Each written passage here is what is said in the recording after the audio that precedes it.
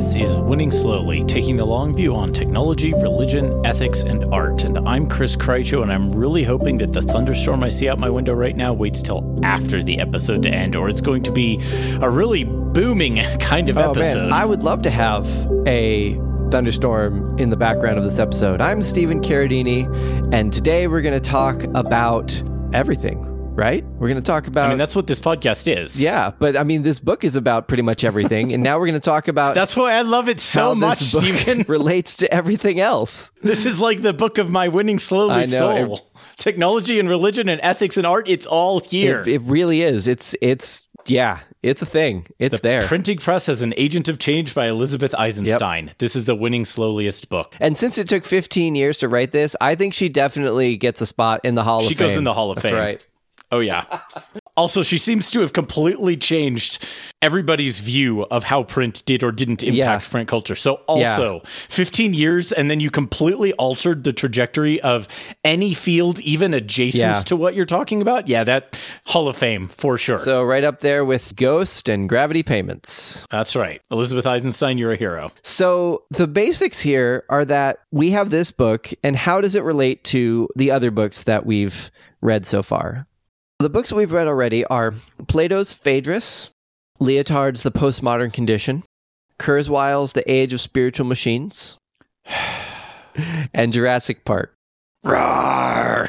I didn't have good sound effects for Phaedrus or The Postmodern Condition, but I figured if I could give you the sigh and the roar. That's because Phaedrus, it was just you staring up into space. Right, pondering. Yes, and The Postmodern Condition is just laying down and being sad.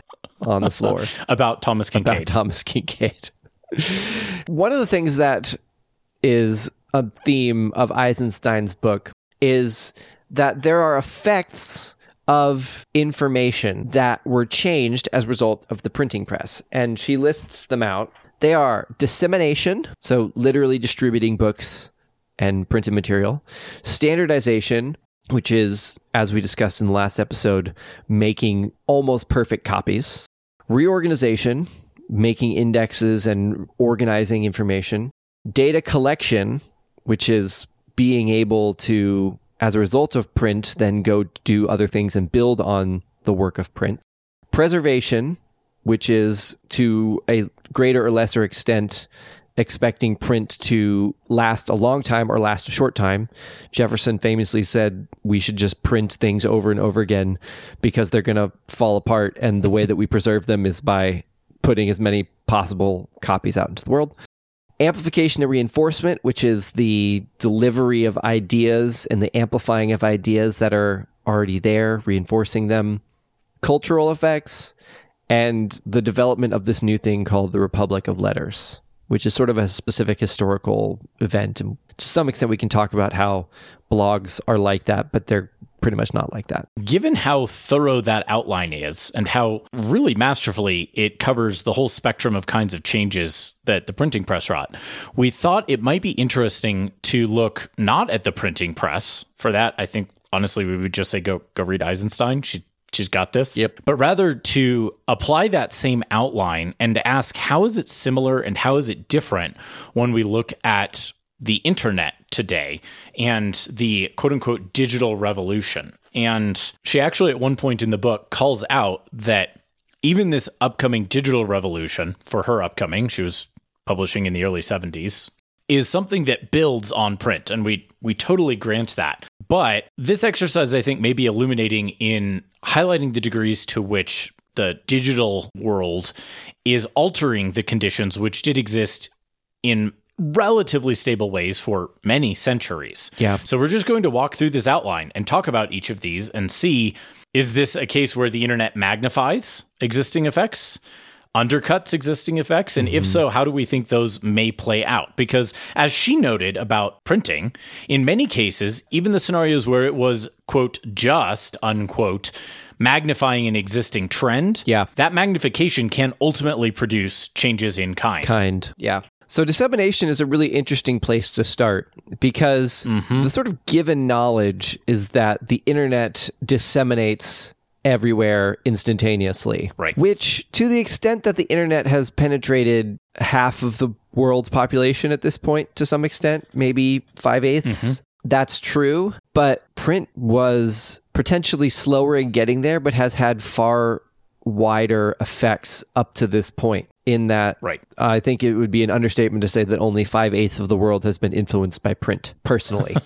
Right. Or has had access to. Right. Many more people still have access to print than have access to the internet. Right. And you could argue that people who don't have direct access to the internet have been shaped by conditions above them by people who do have the internet. So you could argue that almost every person, save for localized and strictly bounded cultures. Right. Indigenous cultures largely or entirely out of contact with other cultures. Those still exist, intriguingly. They didn't have the print revolution there either much. So given that, how much do you think that's true? How much has the internet exaggerated dissemination?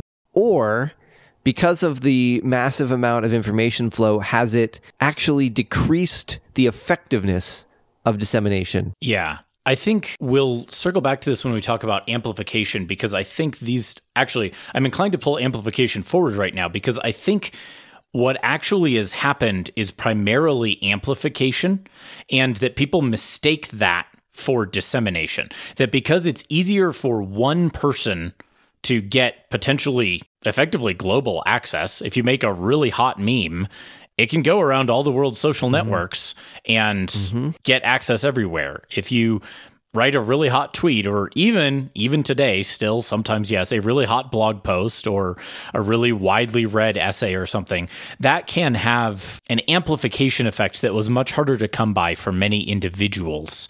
And I think people mistake that for dissemination. I think people think that because it's easier for that amplifying to happen for you or me, that it is therefore the case that we're reaching more people via the internet, when in reality, the internet hasn't meaningfully changed the possible boundaries of dissemination. In fact, as we noted, it's limited still in those ways. But these two things overlap. Like, how do you actually differentiate between my ability to disseminate and the amplification of individual voices? They're not cleanly separable here. Yeah, I think that's one of the distinctions that the internet is different from the printing press, is that it collapses dissemination and amplification, in that pretty much anyone can get a free WordPress. Right. All you need is an email address. It doesn't cost you any money. They will never charge you if you just use the .wordpress function. So pretty much anyone that has an email address, which is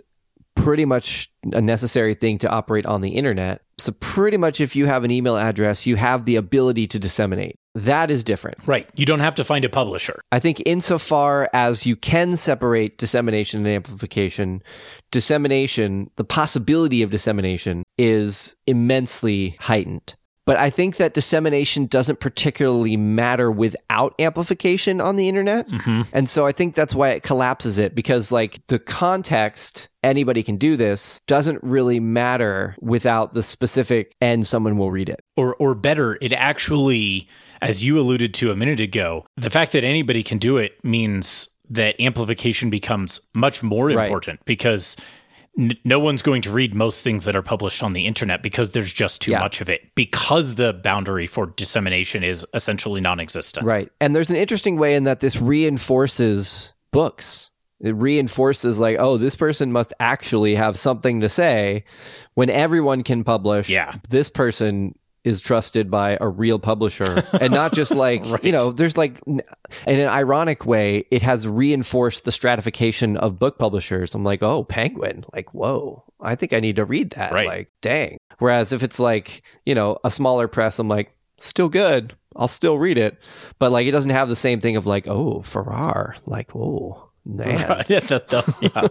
So there, in a weird way, it's stratified the always there stratifications of book publishers even further. So I think that dissemination is greater in the raw terms, but it is less important. And I think that points back to what Leotard was saying about the postmodern condition, in that it's all word games at this point. Like Penguin doesn't mean anything, right? It does not mean that it's a good book. We've all read bad books by Penguin. This is no fault of yours, Penguin. But like it has to do with significations of value in a world where there's no like absolute marker of value. And I think that is something that the printing press in general wrought, but that the internet has accelerated, in that you sort of lose these cultural markers. I'm sure we'll get to that as we get to the Reformation with Eisenstein, is this is sort of one big long dissociation of the authority of the Catholic Church. So I think it's hard to argue that dissemination isn't bigger than it used to be, but that amplification is therefore much, much, much more important. Maybe a helpful way of making a distinction about dissemination is to say that the possible number of people to which something can be disseminated is not larger. In fact, it's still, at this point, probably smaller. But the bar to being able to do the disseminating is much lower. And so more people can disseminate to an audience. There are two potential kinds of increases here, in other words. One of them might be the internet allows any piece of content to reach more people than the printing press did. That doesn't seem to be true. But the thing that does seem to be true is that anyone can have the effective dissemination, which was not the case with the printing press. And that distinction is an important one, in that it changes both the amount produced, quantity, but it is also a change in kind, because I can put something out there that I might not have been able to put out there because it's lower quality, because it's less vetted, because it's more false. The rampant spread of conspiracy theories mediated by digital media, they certainly had plenty of currency. I was listening to a podcast earlier today where James Lovell's son, in the cafeteria, while his dad was in the middle of Apollo 13, had a physics teacher, of all people, come up to him and say, "Oh, don't worry, it's all fake anyway." Yeah. Conspiracy theories are very, very old, but there's a way in which dissemination of... Well, and Eisenstein even points out that like the advent of print resulted in an increase of books of magic, which I thought was super fun. And also like, wait, that's just a conspiracy theory. Come on now. So yes, I think that's definitely true. I think the one thing I would point out is that people can get accidentally amplified, right? Like we've all heard of the person who's like, I just put this on my blog and now it's got like several million views and I had to turn off comments. What even happened? We covered this 3.01. You can go listen to it. Basketballs are not equal to pumpkins. What even happened there? I think that to an extent that you had to try hard to get dissemination, and try hard, therefore, to get amplification of that dissemination. I think now the bars to both, the raw bars to both are lowered, but the real bar, like the actual lived experience of that, is much higher, except for random events. And those kinds of random events are kinds of things that weren't possible in the print era. Something could blow up in popularity, but you were constrained by the number of physical copies of a book to go around. Because the cost of reproduction, and I think this is a good segue into some of our later points, because the cost of reproduction on the internet is effectively zero. It's not actually zero. We're paying for electricity and things like that, but it's effectively zero. That can happen to you. You can have a blog post that suddenly has 20 million views when your blog normally gets 200 hits a day. And it does happen. Yeah, so it does.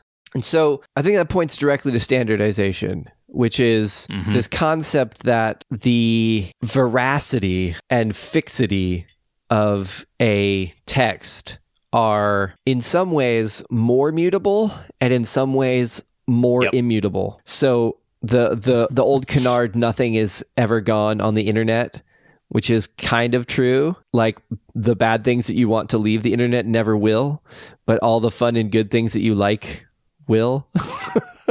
They're gone. They're dead. I think that there's a definite sense in which the traditional ideas of standardization are scrambled greatly when you get to digitals. And much the same for preservation. I noted both of these as things which are subject to very different forces in a digital world than they were in the print world. Curiously, preservation of a digital text is actually much more difficult in the long run than preservation of a book.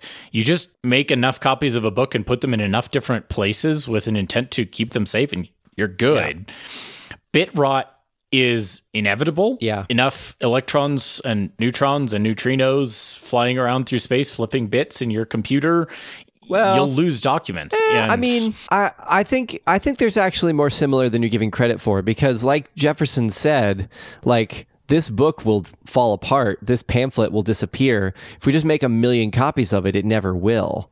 And so if you make 1 million copies of the document on the internet, it also will do the same thing. Right. But the key there is that because of how the internet works, because while that is possible, that's not how anything actually behaves in general. Your computer doesn't actually keep a copy in any permanent or meaningful way of the various web pages you've read. They exist effectively on one server someplace. Now, you have some browser history, you have a cache in your browser, you can choose to do it, and the Wayback Machine and the Internet Archive are actively trying to do this, which is part of why we give 10% of what we earn on this podcast to the Internet Archive every year. Which we still do, even though we don't announce it. But the Internet Archive has to do that because your computer's not doing it. Yeah. My computer's not doing it.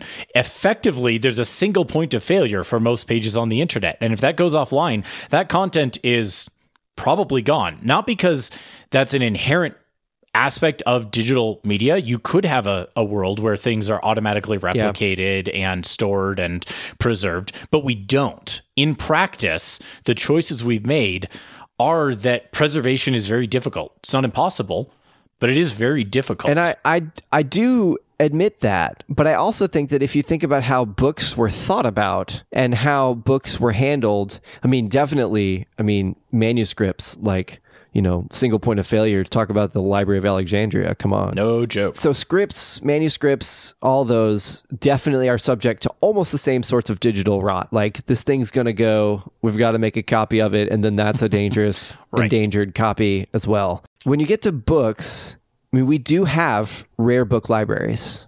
We do have ancient book libraries. Right. And good luck getting a copy of a piece of pulp fiction written in the late 1800s. Right. Like we have tons and tons of books that are gone. So everything has points of failure. I think that the nature of web pages is exactly the type of thing you said. But I'm thinking more of like, if you, in my line of work, have to go find a tweet, a controversial deleted tweet, it's remarkably easy to do so because screenshots proliferate. People have taken screenshots. Yeah, and all you have to do is type like the name of the person or the organization that committed it, plus the platform, plus, error or faux pas or controversy or whatever it ended up being, and you'll get hundreds of hits. Now, are those all on one server somewhere? Potentially. There's the point of failure there. But like in terms of like information distribution, like I have my students write about deleted tweets every semester. How is this even possible? There are certain kinds of things that become more widely reproduced and therefore more stable. Right. And I think that was what Jefferson was getting at, is that I know that half of these, 3/4 of these, maybe all of these will disappear. But if we can just get one to survive, then we've done the job. But web pages are exactly and ever the situation you are in. For instance, I'm working on a piece about the history of the smart home with a historian friend as a description of how technologies affect spaces. And we cited this really interesting piece from a blog. We wrote it in... Probably wrote that section in October, maybe November. We've been revising it for publication, went back to check the link, get an image. It's May. It's gone. Blog's gone. It'd been there for years. The post was up in 2009, I think was when it was originally there. And then like in the past 6 months, it was the time. It's gone. Right. Maybe the person passed away. Maybe they didn't want to, and it was a .wordpress, so it wasn't like it was a money issue. It was, maybe this person didn't want to do this thing anymore, just eliminated it. I don't know. And even on the end of someone who cares about these things and wants to avoid them, I've considered this for my own website. Yeah. How would I go about guaranteeing the preservation of the content for whoever might be interested in the event of my death? I have no way to guarantee that. In fact, the best solution I've come up with, wait for it, is literally to print it. Literally to create print copies of my site. Chris and I have talked about this before, to make a book of the web to save the web. Partially in jest and partially not in jest. Yeah. And I mean, I think it would actually be really cool if my bookshelf behind me here had chriskreitcher.com, 2007, 2008, 2009, 2010, all the way on through. Chris is not big on photo books, but he would print the internet for you. That's right. I think those are some of the most interesting points of difference, though, between and divergence with the internet and digital media and print. Because while it was certainly true that print was subject to rot, it didn't have the same forms and the same vulnerabilities because you had multiple copies that were physically distributed in a way that you don't for digital media. The other thing I wanted to call out around preservation specifically is that there are really interesting dynamics in play where things can be edited much more speedily and much more pervasively than they could in the print era. Right. Twitter cannot. You can just delete it and hope that no one screenshotted it fast enough. But if you're writing a blog, you can edit it. You can change what it says. Mm-hmm. And if somebody doesn't have a screenshot and they try to link and say, look what this jerk says about thus and such, you can just say, it doesn't say that. What are you talking about? If you hold up a physical copy of a book with the words in it, it's really hard to argue with. Or you can it's hard to do that with a blog. You can put a footnote and be like, the original version said this. Well, that was dumb. I changed it. Right. I actually link people to the history of my posts because of the way my website is versioned. And I like the transparency and the honesty about that. And I'll footnote things like that. But you don't have to. You definitely don't. There's therefore a degradation relative to print there. Right. Where the fixity that we've come to associate with a given text, because once it's printed, it's printed. And if you want to issue errata, you have to print more stuff and try to get it to people. Which is an interesting cultural phenomenon as we shift into like how the culture has shifted, is that we don't really expect that anything is fixed in terms of online writing. Like, no. if you think there's an error in how an article was reported in a newspaper era, you would like ask them to print a correction. In the digital era, you can be like, look, you misspelled my name, go fix it. And like, if you're the Atlantic, you'll put a little note at the bottom that says originally this was misspelled. Right. But you don't have to. Like, and this just gets exponentially larger the more and more you dislike the article, right? Like, if you think that the article is terrible, if you think it's abusive or wrong or incorrect or like whatever, if you think that, you can try to get that article taken down. Like, you can try to do that if you want to. Right. That's a thing that's culturally possible. Now, as we've just said, like, the whole process of getting it taken down, and then once it's taken down, it will be a deleted article that we write articles about. And so that's weird. But like, the process of doing that is something that, like, you know, in days of yore, you could try to get books removed from libraries and things like this, right. But it didn't work the same way, right? Like, it didn't have the same expectation of possibility. And I think that shift is one of the ones that will continue to have large ripple effects over time. I think so too. Particularly because, to some extent, it is what Leotard was saying about the information economy, which is that we always have been arguing information. We just didn't know it. And now the arguing about information is becoming more transparent. And so I think that the nature of thinking about how information works will become more explicit, not less, and that people used to just complain about the newspaper. They would send in a letter, and if the newspaper was so gracious, they would print an argument about the newspaper, right? Like, we didn't really have a sense of what was possible, with exceptions. There are exceptions in the civil rights era and in resistance movements throughout the world and things like this. So there are exceptions to those moments, but in general, there's not a sense that, like, this information is mutable. It is part of history once it's there. Right. And that's gone. It's sort of gone, because it is always still part of history, but we get to modify the history. It is no longer reliable is probably the better way to say it. It is no longer fixed, is what I would say. To touch briefly on reorganization and data collection, I think these two are things that are certainly impacted by the advent of digital media, you can ask Steven what his day job looks like right now. I was about to say, this is all I do all day for all summer. It's what I'm literally going to do once I'm done recording this. Both of these seem to me to be, at least so far, primarily in the magnification of existing effects rather than wholesale changes in nature. Though again, as we noted, they can add up to,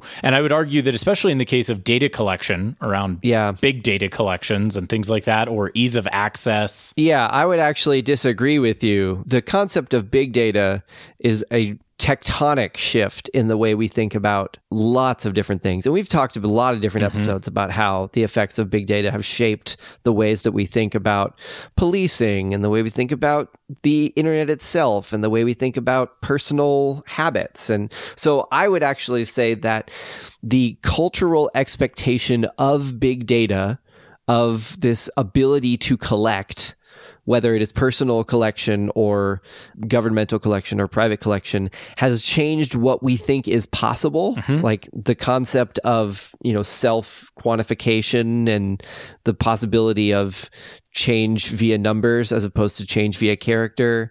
The whole concept of Facebook is not even possible without the idea of big data, right? Like not even saying their collection methods, but like the whole concept of like, what if I could find anyone that I ever knew? Like that's not a thing you could even imagine before.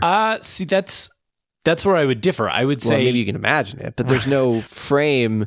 There's no frame for actually achieving it. There's no ease for it. I don't even know if there's an ease. I don't think you could do it. I mean, in principle, you could. If you wanted to go through your list of all your contacts in your Rolodex and call them and see until you found the person who had their number, who had their number, who had their number, and dig on down through, and potentially someone fell off the face of that list, but there are some people not on Facebook. And yeah, I suppose if you frame it that way, then yes, you could eventually get everyone you ever knew on the telephone if you tried hard enough. Or get their mailing address or what have you. And that actually is what I meant. Sounds like a year of living biblically book. Right. A year of working through my Rolodex. I think, though, that what you're getting at is entirely true, but is a function of a magnification of an existing effect in those ways. This is a case of something ultimately ending up being a novel in kind because of a dramatic increase in quantity. I think that's true. The initial shift with Facebook, for example, wasn't that different from what you might have had in your college anyway, depending on the college you went to. Literally, the name was a reference to things that actually existed like in print. The phone book. Yeah. No, it's true. But the shift in magnitude resulted in a shift in kind. And that's a case where I think there is a very strong analogy to the kinds of changes that Eisenstein calls out about print. There's a lot of continuity here, but the discontinuity in magnitude overwhelms the continuity in kind. Yeah, but I think that the continuity in kind, or the discontinuity in kind, is what allows things like facial recognition technology. Yes. Right? Like there is no real frame for what facial recognition technology even means or can do in a world that isn't big data. Correct. Now, the irony that it's basically phrenology reinvented is not lost on me. Like humans still want the same things, but the ways that they go about it, the sort of method and the sort of expectation of what will happen is different. And so I think that, again, like I just said, humans still want the same things. They want control, order, harmony, and those all things compete. So it's not like you can have them all. And so we invented technology to try to harmonize them, and it doesn't really work that way. So, true story. So it's not a Kurzweilian techno-utopia, right? Like it's not actually moving in that direction. It's more, as she points out in the book, it's more dispersed and sort of contradictory because local conditions are different than national and international conditions, right? Like as we've talked about with the EU versus the US in terms of how they think about things. I think reorganization, you just like yell the word Google and then you're done. And hyperlinking also. Yeah, we should do a whole different episode on hyperlinking. We should. It is a radical shift in how organization connects, but it's a deep not used, and it's not used the way that it could be. It's not used the way that it should be, and it could be. And yes, different episode. We'll come back to that one at some point, listeners. Yeah, we'll find a book about hyperlinks. They exist. They do. Before we wrap, though, there are a couple more notes we should talk about, namely reinforcement Cultural Effects, and Republic of Letters. I think I want to start by saying there's nothing quite like the Republic of Letters. No, the Republic of Letters, the literal historical version that is being mentioned here, for those of you who are not familiar, is literally a network of people mailing each other who were very elite in terms of education and in terms of being able to either physically go and meet people once or twice so that they could then have a correspondence with them, or who were passed on by other letter writers to each other. These were people who were talking about often science, but other things as well. And they were literally physically writing letters to each other. And because they were weird, many of them saved all of them, which doesn't make a whole lot of sense. But was awesome. Few other people at this time were doing that sort of thing, mailing each other, and fewer of those were like saving them all. And there's just no real analogy to that today, because even in the form of a newsletter, which is kind of the closest an analog you might think of, they're broadcast mediums rather than direct connection mediums. You might think about people emailing each other, but those dynamics are really different, and some people are digital pack rats and still have all of them. But to our previous point, unless someone prints them when they die, goodbye. Well, I mean, Google will keep your Gmails forever, yes, don't worry. True. But it's an interesting phenomenon that, like, when it was happening, the only people who knew it was happening were people who were in it.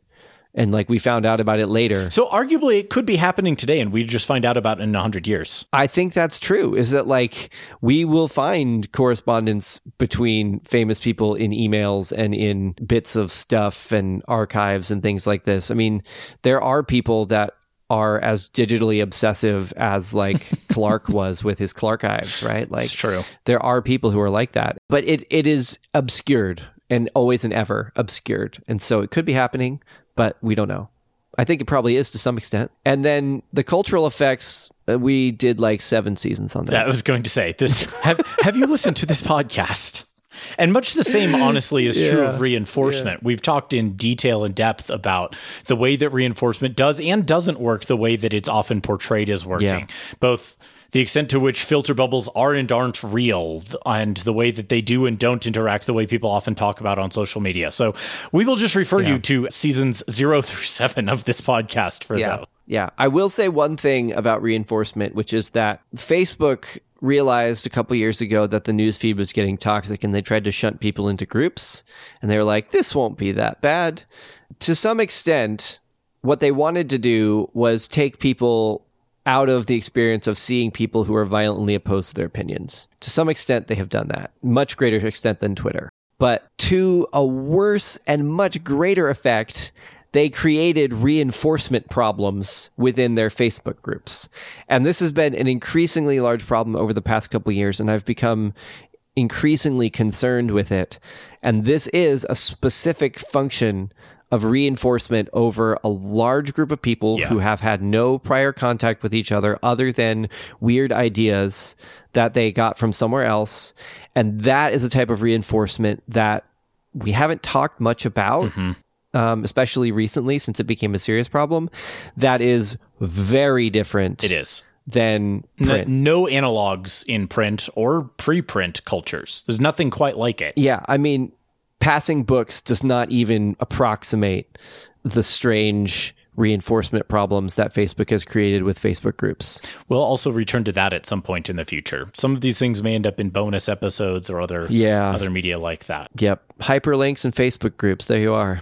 So the music at the beginning of the episode was drawn by Trevor Ransom. We used it with permission. Thank you for letting us use it. If you'd like to sponsor the show and get early access to those bonus episodes if or when we post them, you can do so at patreon.com/winningslowly or cash.me/$winningslowly. If you'd like to talk to us about all the many things we talked about as quickly as we could cover in this already kind of long episode, but there's so much to say. So much to say. You can email us at hello@winningslowly.org. Stephen will answer. I will read. Maybe someday I'll actually answer one of those emails. It'll be a good day.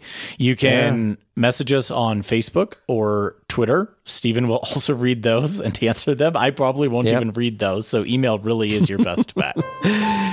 And thanks again to all of our listeners and supporters. It's just an honor to have your listening ears, particularly in this time where most people aren't listening to as many podcasts because most people aren't commuting as much. So True that. Thank you so much for giving us your time. We appreciate it. Try to make it worth your while. Until next time, when we're talking about Simone Browne's Dark Matters, thanks for listening.